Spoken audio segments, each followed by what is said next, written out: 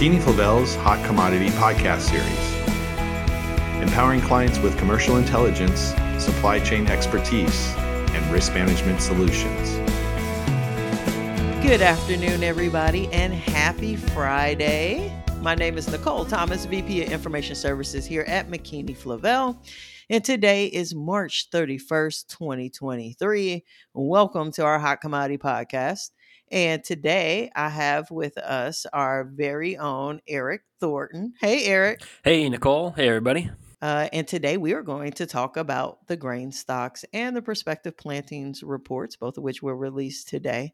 And I don't know what the deal is, Eric. I think Mike and Kevin and Craig and Sean, I think they just don't want to do podcasts with us, buddy, because we seem to be holding down the fort for some of these of late. Yeah, I think there's some collusion going on there in the office to really give it to us for whatever reason. But I know we're definitely tuned to handle it. Yeah, that indeed. So speaking of, we're going to cover soy, corn, wheat, and a little bit on sugar, beet plantings per today's reports. But before I do that, don't forget to all our listeners to register for our upcoming spring seminar. That's April 26th in Oak Brook, Illinois. We have registration available online via our website, McKinneyFlavel.com. And this year, similar to last year, we offer the option of attending virtually or in person. And obviously, we would much rather see you in person. And, plus we buy you drinks when you're in person. So if that, motivates you to show up, we'll use whatever tools we have in our toolbox. So anyway, what everybody's been waiting for, we've been talking about this for months. We had our USDA Ag Outlook Conference and the first projections for our acreage and yield way back then at the end of February. But today's reports are the ones that everyone's looking forward to get the start of the upcoming marketing year and start running numbers through their heads. And we've done a few of those. And like most of these report days, you can kind of just take a look at the quote board and see what's happening with futures and get a pretty solid indication of, was there trouble here? Or, this one might be fine. So I don't know, Eric, what do you think? Maybe we start with corn and soybeans, and then I can hand it off to you for wheat. Yeah, let's go with that. What'd you see there on corn if we start with that? Yeah. So corn, a little better than expected, actually. We got 92 million acres as the projection here. That would be up 4% from 2022. And that did come in a bit above average analyst expectations, hence why we saw a little pressure on that market today. And it looks like the major states expecting to plant more include Iowa, looking to plant over 13 million acres, Indiana at 5.5 million acres, and Illinois at 11 million acres. So, looking good from a corn standpoint. Now, when we start to look at the balance sheet for 23-24, that acreage number of 92 million should get us in a scenario where we are finally starting to recover for ending stocks. Very easy to run the numbers, even with, some moderate growth in consumption and perhaps, a little boost from carry-in of a scenario where we could be very close, if not past 2 billion bushels of ending stocks for the first time in a long time. And every participant in the market that's been frustrated with corn prices in the 6s and the 7s, and at one point even pushing into the 8s, to finally have a scenario that may suggest we're going to get prices back comfortably in the 5s. And who knows, if we have a stellar yield, maybe we'll even get to break that $5 a bushel level at some point. That would be great.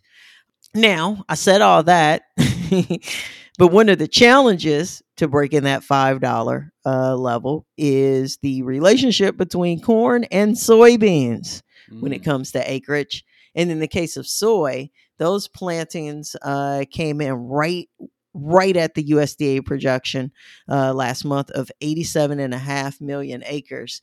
Now, that one was a little problematic for the market. We saw we were up quite a bit throughout trading today. And arguably, that's because the market was anticipating a little higher number, something closer to 88.3 million acres. And again, kind of, pointing folks' attention towards that balance sheet potentially for 23-24. That probably isn't going to get us much relief in terms of tight stocks. As I ran some of the numbers today, taking a look at, acreage as low as 87 and a half. If we, get some pressure on demand, so lower exports in 23-24, and just some very minor, like a 20 million bushel increase to crush, and a good yield, 50 bushels per acre, we could see those stocks climb a bit to, 280, 290 million. However, if we get a little stronger demand, we could very well see ourselves sitting in yet another year of ending stocks sitting somewhere between 200 and 250 million bushels, which is going to continue to kind of keep that bullish pedal on soy, at least until South America starts talking about their plantings for 23-24, late third quarter, early fourth quarter of this year. So overall, from an acreage standpoint, market wasn't all that excited about the number for soy, feeling a little better about the number for corn. But ultimately, I guess we could kind of read this as a bullish report in that if soy doesn't get more acres and remains tight, it could also continue to support prices for corn. So we need some stocks improvement. And speaking of stocks, we also got the grain stocks report. In the case of corn, that was pegged at 7.4 billion bushels as of March 1st. And that was about 1% below average analyst expectations. So came in a little lower than expected. But ultimately, arguably what we would have expected in terms of kind of the pace of consumption thus far. That took out about 3.4 billion bushels worth of usage in that December to February timeframe, which was actually lower than what we saw for that quarter during the last two marketing years, but higher than usage in call it that time frame for 2018-19 as well as 2019-20. And we also have to consider that of those stocks, a little over 4.1 billion bushels, or 55% of the total, is still in the hands of farmers. So we know what that means. What does that mean for basis, Eric? Yeah, it's going to be strong. Going to be strong. So lots of reinvestment over the years and more on-farm storage, and that appears to be paying off for farmers as far as basis values are concerned. And anyone kind of following along with that, our toll users out there, I'm sure not necessarily the best news you wanted to hear, but definitely representative of the trend we've noticed the last 5 or 6 years here, with more and more of that corn being on farm later and later into the season. Now, in the case of soybeans, arguably a little bit of a shocker there. Those stocks as of March 1st were 1.6, almost 1.69 billion bushels. So, and that was lower than last year by about 13%, and also fell below the average analyst expectation of closer to 1.75 billion. So again, more sort of bullish fuel for the fire, at least for the short term. In the case of holdings there, I think ultimately this continues to support basis values for soybeans as well.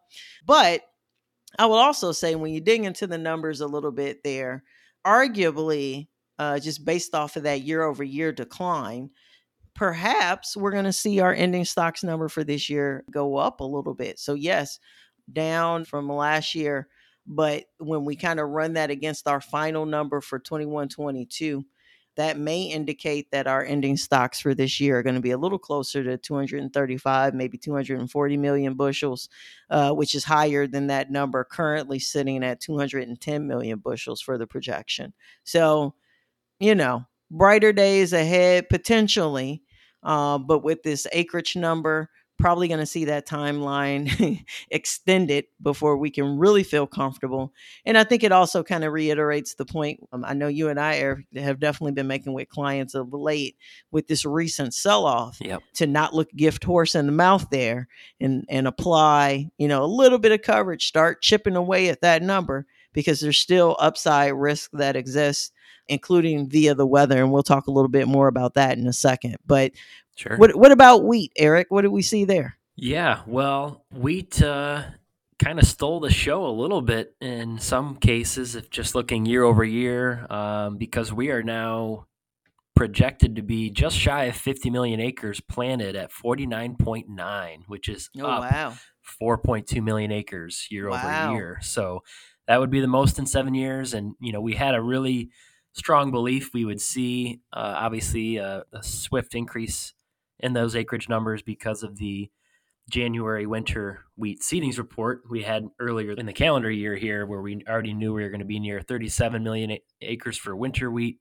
But that number actually increased an additional 500,000 from the January report to today's number. So that made up most of the difference in today versus comparing it against the USDA's Ag Outlook number of 49.5 million acres. And it also exceeded trade expectations by more than 1 million total acres. And kind of getting into some of the details and specifics, the states that are seeing some of the largest increases, no surprise, when talking about hard red winter wheat, at least in Kansas, up 800,000 acres to 8.1 million total acres. Texas seeing a 20% increase from 5.3 to 6.7 million acres, basically taking away a lot of cotton acres that were increased last year. So those two states really made up for a majority of the increase. The other notable regions I'd call attention to, and it's something we talked about really over the last 4 or 5 months, was the added incentive this year for crop insurance to encourage farmers to double crop, meaning plant a winter wheat crop in the fall, Right. harvest that crop, and turn around and plant soy in the late spring. So some of those kind of swing states, Missouri, Illinois in particular, up 37 and 35%, looking at a 468,000 acre increase between those two states combined. And then also Indiana and Michigan were up 52 and 46% versus last year, up 360,000 acres combined. So those two regions are making up about 800,000 acre increase and pretty steep year over year changes. Soft red winter, marginal decrease there, but we're sitting at 7.8 million acres. White wheat held steady, 3.7 million total acres in the Pacific Northwest. Spring wheat actually looking like it's going to be down just marginally, 2%. That's usually the number we see mostly anticipated today. But like I said, it was kind of winter wheat once again that stole the show. So we're looking at 10.6 million acres for spring wheat. And then Durham wheat did see a 9% increase, with a few more acres being planted in North Dakota. So we're now at 1.78 million projected to be planted this spring. That'd be the most since 2018. Again, I'd say, while it looks great, again, on paper, I've been saying this for many months now, is we just have to keep in mind how really poor that Southern Plains is and remains. And when you look at Kansas, Texas, and Oklahoma, those three states combined that are dealing with still significant and exceptional drought, that makes up 40% of the total wheat scenario and supply. So we just got to really see if we can get some rainfall over the next month as the crop emerges from its dormant state. But we're definitely going to be well below an average harvest rate for that crop. If folks kind of tuned into our webinar this Wednesday, you'd see I showed a graphic of that with some possibilities. I think we're definitely going to be below average. It's just a matter of how far below, if we get the rain or not. So kind of mixed reaction on the futures markets as well. We did see a little bit of a bearish influence for KC and Chicago, with, again, a little bit fewer acres to be desired for spring wheat. So it had the Minneapolis up about a dime, but it looks like we're not seeing too much in the way of dramatic shifts here on out. But quickly kind of recapping the stocks report, nothing earth-shattering there. pretty much on par with industry expectations. We were reported as of March 1st, 946 million bushels, a little bit more consumption versus a year ago, but we are, down 8% in terms of our stocks on hand versus last year. So again, tighter Wow. is the story. Yes, there's optimism similar to Nicole's corn outlook, but I think we're going to be a little bit more muted in that sense that, maybe we're not going to turn overly bearish on wheat. Just have to see how, weather plays out. And again, looks like it's going to be another challenged hard red winter wheat crop that probably keeps price expectations from falling too low this fall. So that's what we had on acreage, Nicole. And Gotcha. for wheat, what's the skinny on sugar there in the Red River Valley? Yeah, sugar's the hot topic these days. And probably not the probably not what the audience wants to hear. It looks like sugar beet planted area is expected to be lower and be down by a little more than 4% from 2022, with 23 projected at 1.1 million acres. It always kind of pales in comparison to some of the other row crops that we focus on internally in the U.S. But this one, kind of further reiterates a bullish outlook for sugar prices, and arguably will come out with a decent crop when it's all said and done. And we have been over the years seeing improvements both in tonnage per acre as well as sugar content per beet, again kind of depending on the weather scenario. But as far as that Red River Valley area is concerned,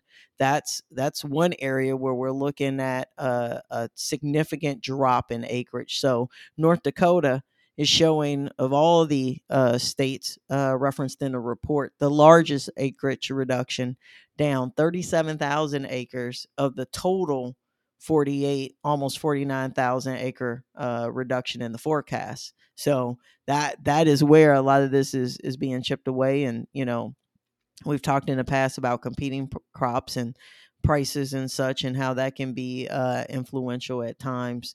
But I think overall, the thing that we're really going to be watching that kind of encompasses all these crops is weather. Now, Yes. I think both you and I, Eric, dreamt of being meteorologists when we were kids, Mm-hmm. and keep a piece of that handy. And it definitely comes in handy in this business, but it's not looking too good for anything getting put into the ground anytime soon. Wouldn't you No, think?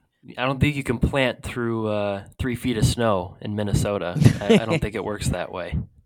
Exactly. And all that snow's got to melt.